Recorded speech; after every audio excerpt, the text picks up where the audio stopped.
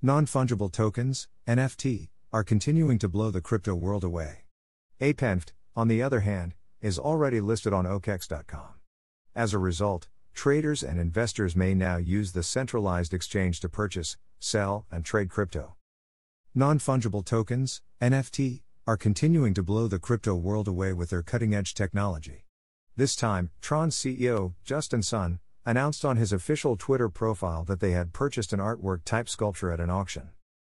The art sculpture is known as the Nose, Le Nez, and was sold for $78,396,000 at the most recent auction.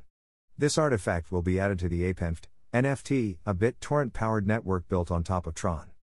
Furthermore, the APENFT is a blockchain-based platform that aspires to register world-class artwork as NFTs.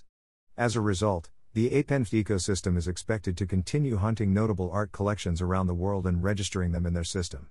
Truly, this is wonderful news that gives joy and excitement to the APENFT community. Source: Twitter.com. APENFT, on the other hand, is already listed on OKEx.com, a well-known cryptocurrency exchange. As a result, traders and investors may now use the centralized exchange to purchase, sell, and trade crypto with ease.